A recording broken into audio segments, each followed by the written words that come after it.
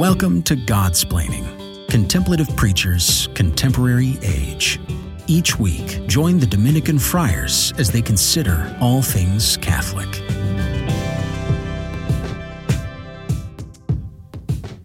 Hello, fans!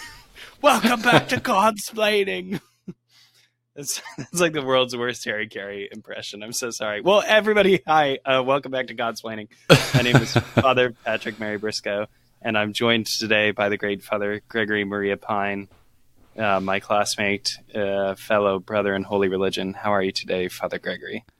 I'm doing well. Apropos of, unconventional entries to a Godsplaining episode, the last episode that I did with Father Bonaventure, after like 45 seconds, I was like, I can't in good conscience just send this through the editing machine because I have said nothing so far that's intelligible. I was like, it was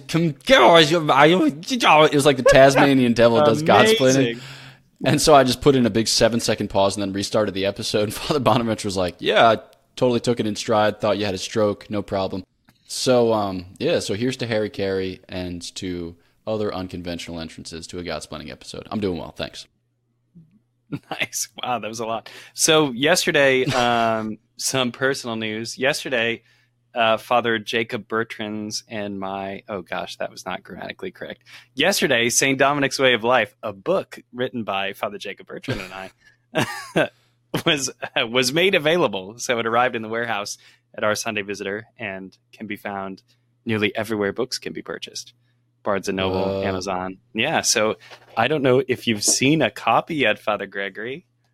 I have, because you sent me one. St. Dominic's Way of Life, of course. Jokes are fun. So anyone that's listening, watching, please buy the book. We put it...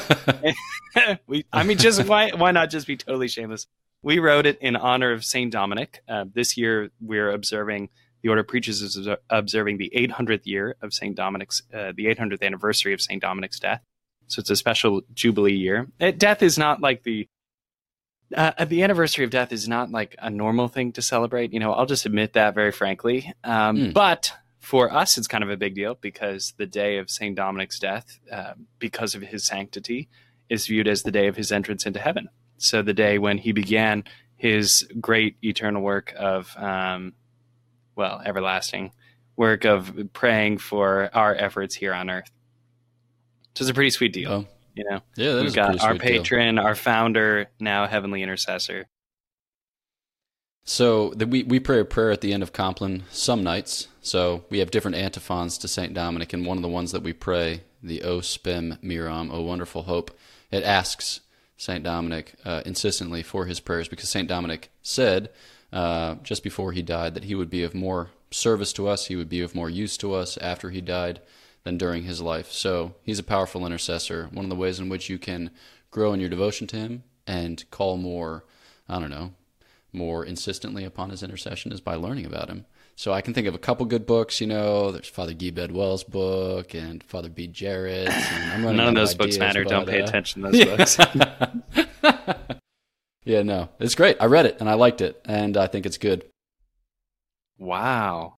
But that's a ringing endorsement. We should have put that on the back. Yeah, exactly. You done good. All the best. See you later. Yeah. So okay, now check out this artful transition. One of the things that is not known by many people about St. Dominic is that the order has this very old custom of understanding that St. Dominic passed his entire life without ever having committed a mortal sin. Which brings us to the topic of today's episode. Yeah. Mortal and venial sin. So, Father Gregory, thank you. Bows. Father Gregory, what do you think? Where should we start? We're talking about categories of sin. And, I've just said two words, mortal sin, venial sin. Well, those are 4 words. They're 2 different things, however, mortal sin and venial sin. What's the distinction? Why does this matter? Yeah, I think that... the reason for which we care is in large part informed by our practice of the sacrament of penance.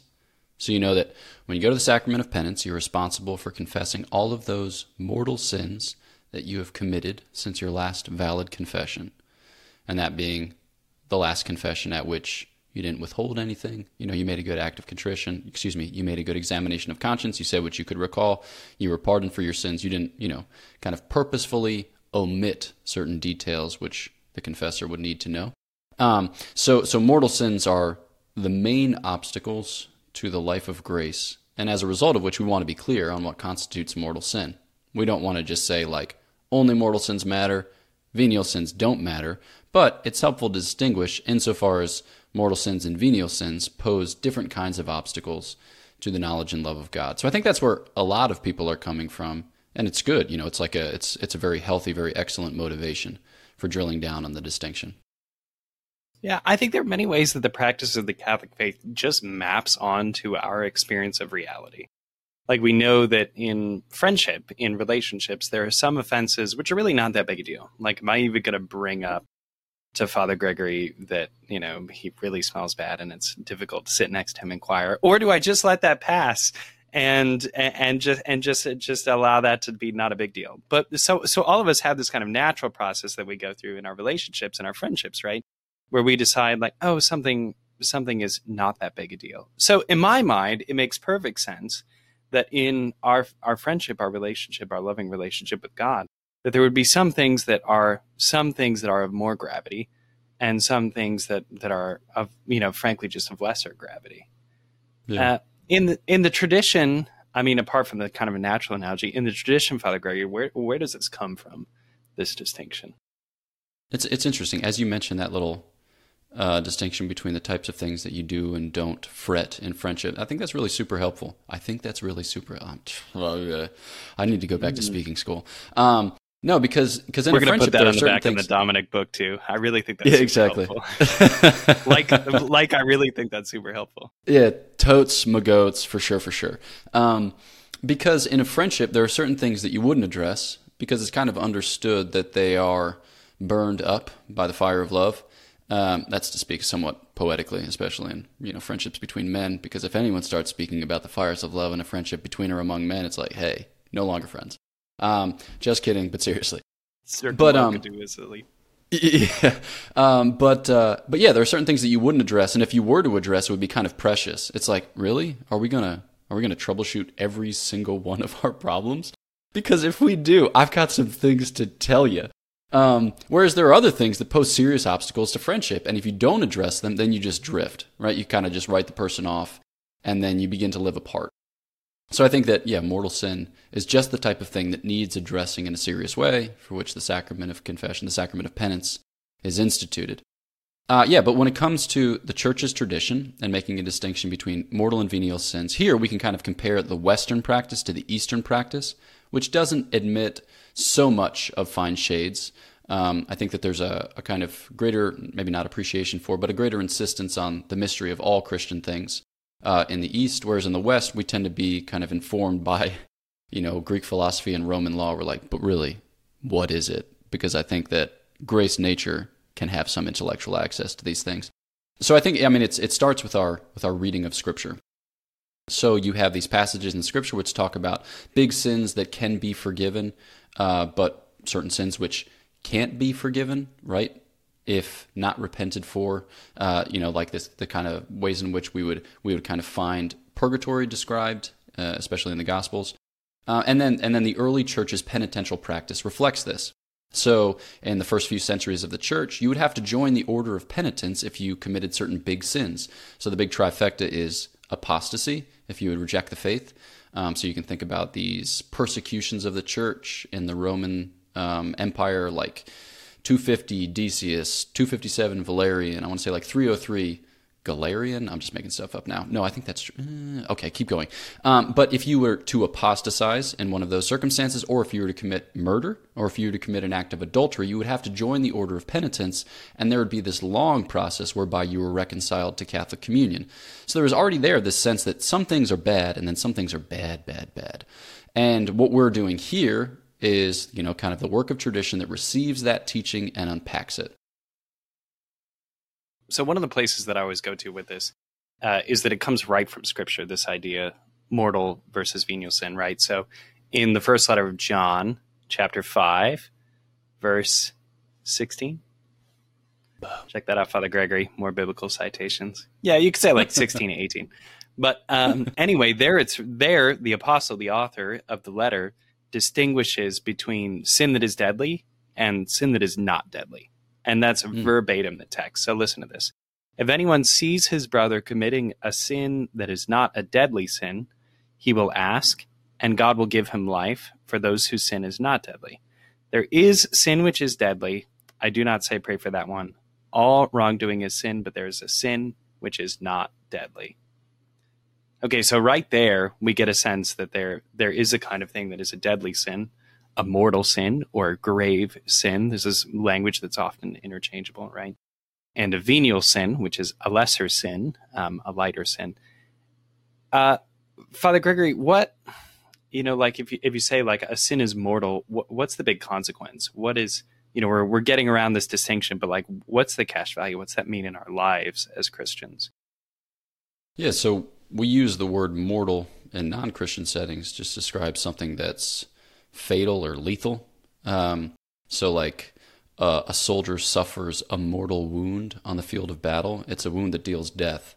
And I think that what we're talking about with a mortal sin is the type of spiritual wound that deals death to the life of grace. So I think when people will explain mortal sins, oftentimes they'll go back to the Old Testament, and then they'll kind of start with the Ten Commandments. And, you can kind of enumerate them in either your Catholic or your Protestant listening.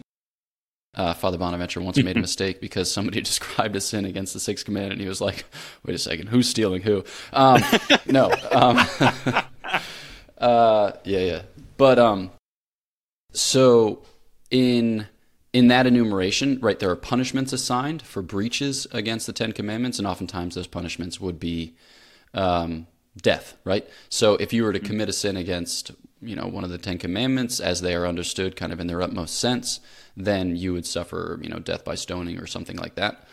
And so there's the sense that there are certain breaches against God, neighbor, the Christian community, or the kind of Israelite community in the Old Testament context, which put you outside, which make it such that you can't be reconciled this side of eternity. And I think that what we're describing when we describe mortal sin is the type of breach against God, neighbor, the Christian community, which puts you outside of the communion of grace because you have willingly held it off at arm's length. You have willingly turned away from it. You have willingly sinned against it. And then venial sins, right, comes from the word venia or pardon, which means that they're more so pardonable offenses. So they don't incur the same punishment because they don't traffic in the same type of grave offense.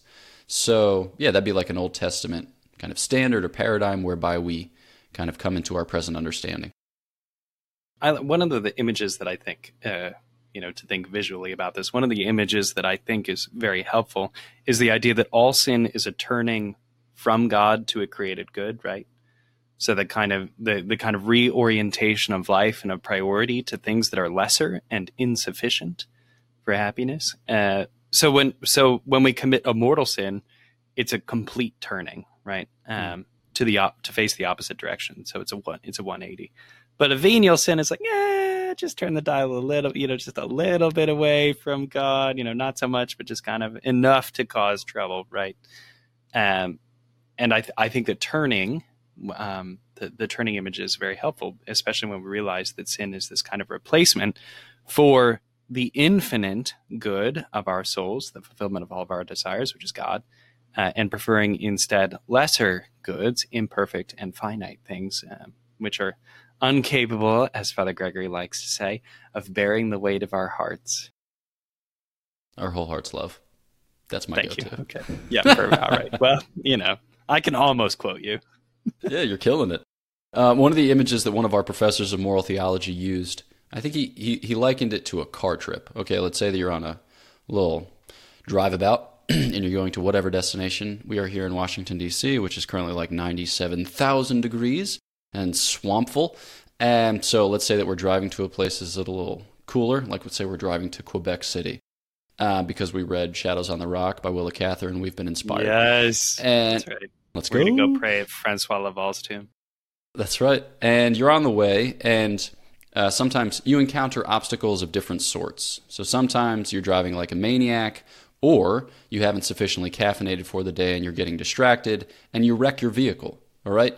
that is the equivalent of a mortal sin in this here analogy, because you've cut yourself off from the end. You no longer even have the ordinary mode of conveyance. I don't know why. The first words that come to my mind are like things taken out of an 18th century novel.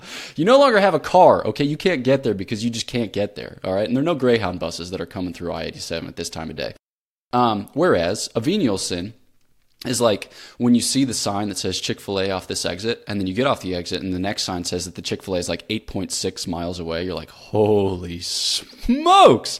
This is like a 25-minute detour, but the chicken is worth it. Kind of, you say to yourself, but is it worth it? So a venial sin is like a detour from the goal whereby you are deflected. So mortal sin, it's a game changer. It's a game ender, truth be told. Whereas a venial sin is such that, yeah, I mean, it's adopting a bad means to the end. It's kind of getting lost in the shuffle, and as a result of which, not so much taking your eyes off the prize as deferring the prize till a later time, or deferring the prize until such time as it, kind of happens to you. So following our usual customs, whenever we're talking about goodness and the approach thereof, we've referenced chicken, milkshakes implied, not directly named there. When we get back after this short break, we'll be talking about how to tell the difference between the two, because I think for a lot of people, this is the big problem. Okay, it's all well and good that some things are grave and some things are less grave, but how do I know the difference in my life? So we'll keep plugging away at these questions when we come back.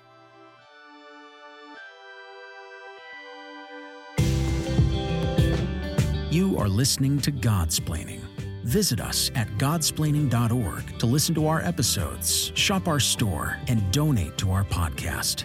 All gifts go to improving the podcast and bringing the gospel to more listeners. Thanks for your support. Hello, fans. Welcome back.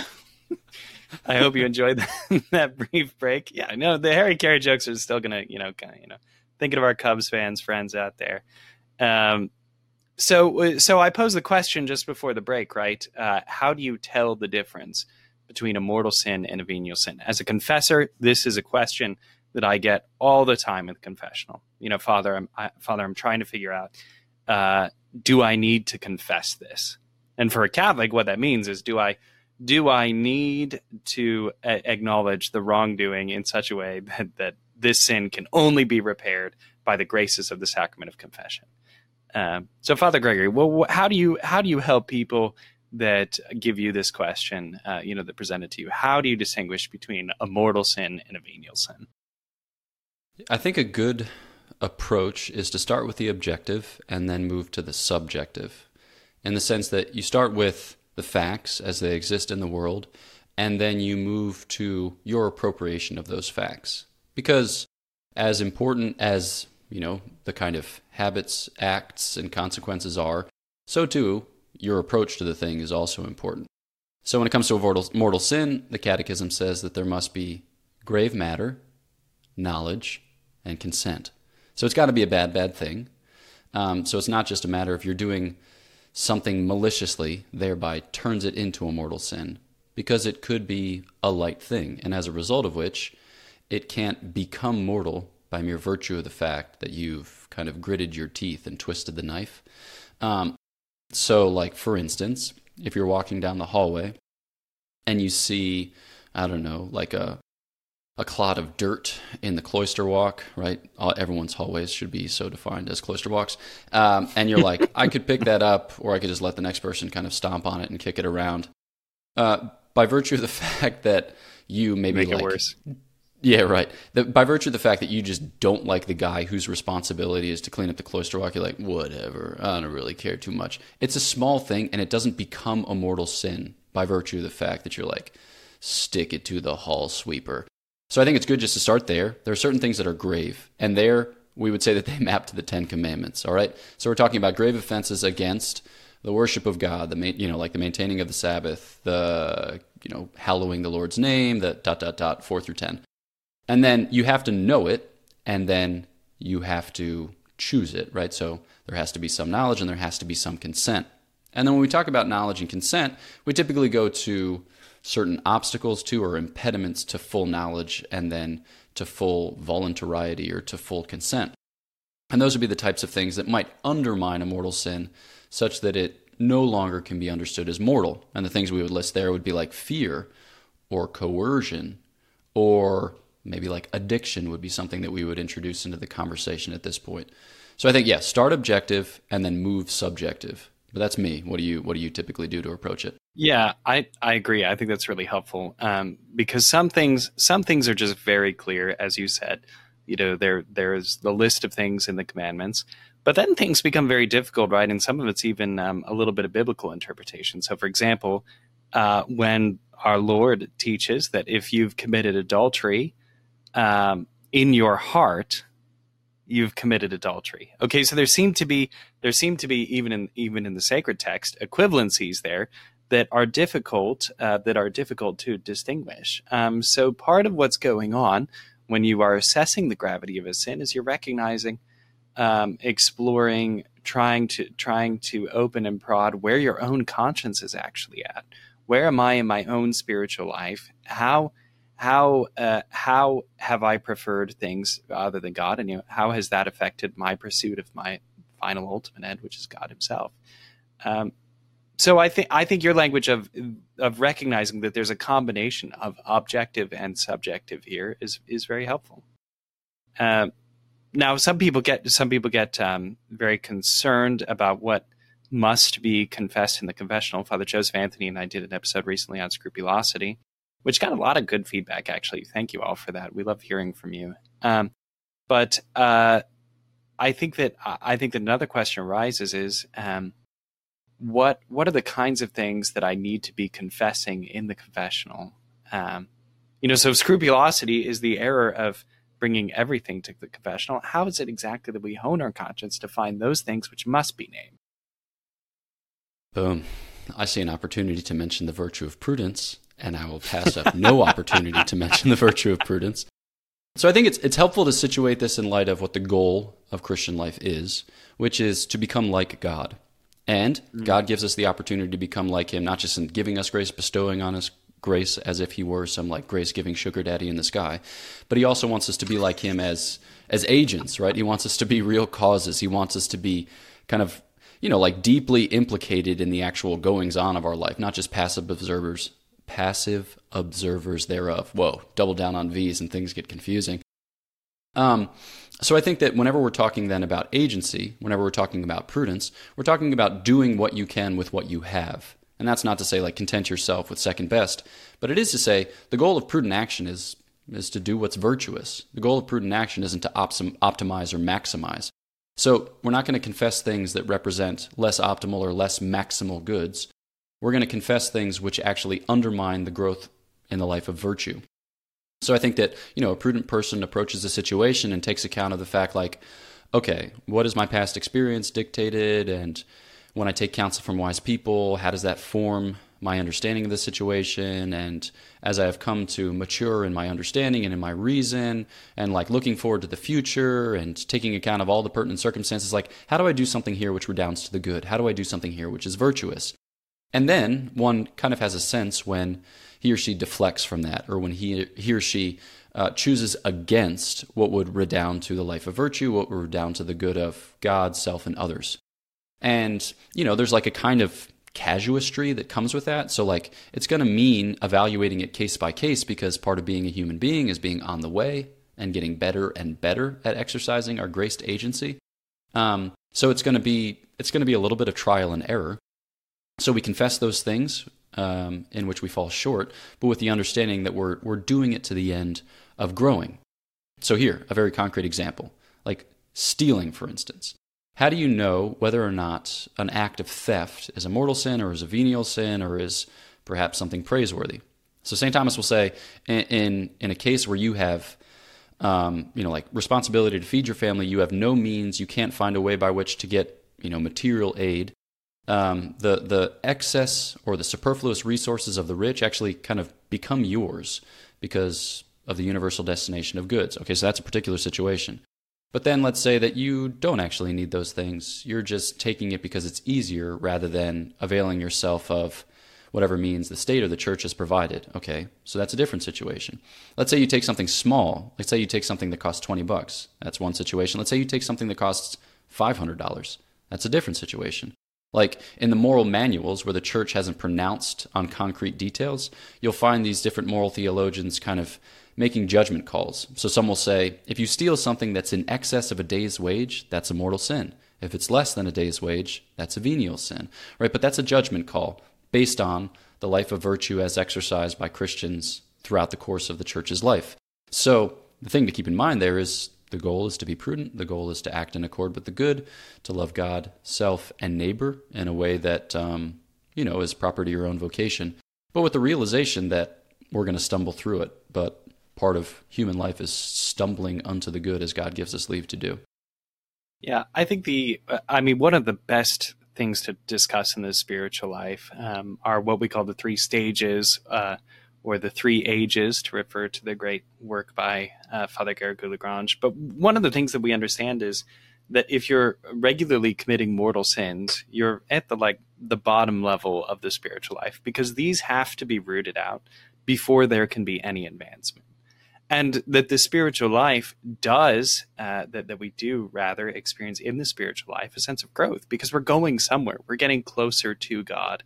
And so one of the classic ways to understand this then is this threefold, this trifecta, this tripartite schema, known as the purgative, the illuminative, and the unitive ways. Okay, and these three levels are roughly the stages of life. You can think of the purgative way, when you're rooting out, those mortal sins, those grave sins, trying to fix yourself in the good. You could think of that stage as like infancy. And then the illuminative way, the next step, is a kind of adolescence. And the unitive way, that kind of full and robust living of life with God, would be like adulthood, right? So we can think of them as a kind of progression. Thomas Aquinas speaks about these three stages. St. John of the Cross does. So it's a super common way of understanding the spiritual life. And it's helpful for us to say, what is it that I need to be about in my life? Well, it's rooting out mortal sin, and it's taking out those obstacles which keep me at the base level from being conformed to God, and getting rid of those things which are obstacles to his grace and to his mercy. Yeah, and I think that the kind of rooting out comes by way of crowding out. So in any of these considerations, right, the point is God. The point is to grow in union with God. So the illuminative and the unitive ways kind of show us a path, not only that kind of unfolds at stage 2 and 3, but one that already shapes what we do at stage 1. Because if you focus myopically on the rooting out of sin, it tends to kind of crowd your mind with thoughts of sin, whereas you want to crowd those thoughts out and fill your mind, fill your heart with thoughts of God. And so here, this also helps to bring into focus why the church talks about venial sins, not because they represent the same kinds of obstacles as mortal sins, which kill the life of grace in the soul, but because if they're tolerated, if they're permitted to continue, undeterred, or if they're permitted to kind of accumulate, as it were, then they conduce to mortal sin, because they deaden us to the reality of God. They deaden us to the life of grace. And then we find ourselves slipping into mortal sin by virtue of the fact that we haven't addressed those smaller sins, which have come in, by indirection. So I think that this is to kind of answer the question obliquely: how do you sort out the division between mortal sin and venial sin? Well, oftentimes we do so practically, insofar as mortal sins give way to venial sins, and venial sins, give way to Christian perfection. We kind of recognize it after the fact. We look back on our lives and we see what were the principal obstacles, and then what were the kind of secondary obstacles as God has given us to heal and to grow beyond them. Now, that's not to say that everyone does experience a straightforward or a kind of robust progression by leaps and bounds, right? So that's not to say that we should feel despair if we're not able to look back and see just this, but it kind of shapes for us our understanding of our present struggles. Righteous. Well, I think that's a wrap. If after this episode you have more questions about the difference between mortal and venial sins, Father Gregory would love to hear them. So please reach out to us. No, I do mean that. We actually like hearing from our listeners. It's fun because this work is meaningful to us, and it's purposeful. We want to talk about the kinds of things that you want to talk about. So any suggestions for episodes, comments, we in all seriousness welcome them. Please continue to like and share the podcast. We grow because you recommend us. If you're interested in some leisurely beach reading, might I recommend St. Dominic's Way of Life, a book that until now Father Gregory had not heard of. It's not true. He read the manuscript for us several times. He was a great help. But you can find the links to the book on the website and on our social media. We thank all of those donors who support us in our work, who continue to help us improve the quality of our recordings by providing the money we need for our equipment upgrades. So thanks to our patrons. Our patrons. I always screw that up. Anyway, it's whatever. We're grateful for our benefactors. Bingo. So to all of those who are listening today, God bless. Know of our prayers. Thanks for listening to Godsplaining, a work of the Dominican Friars of the province of St. Joseph. Follow us on Facebook, Twitter, and Instagram. Leave a review on your podcast app. And visit us at godsplaining.org.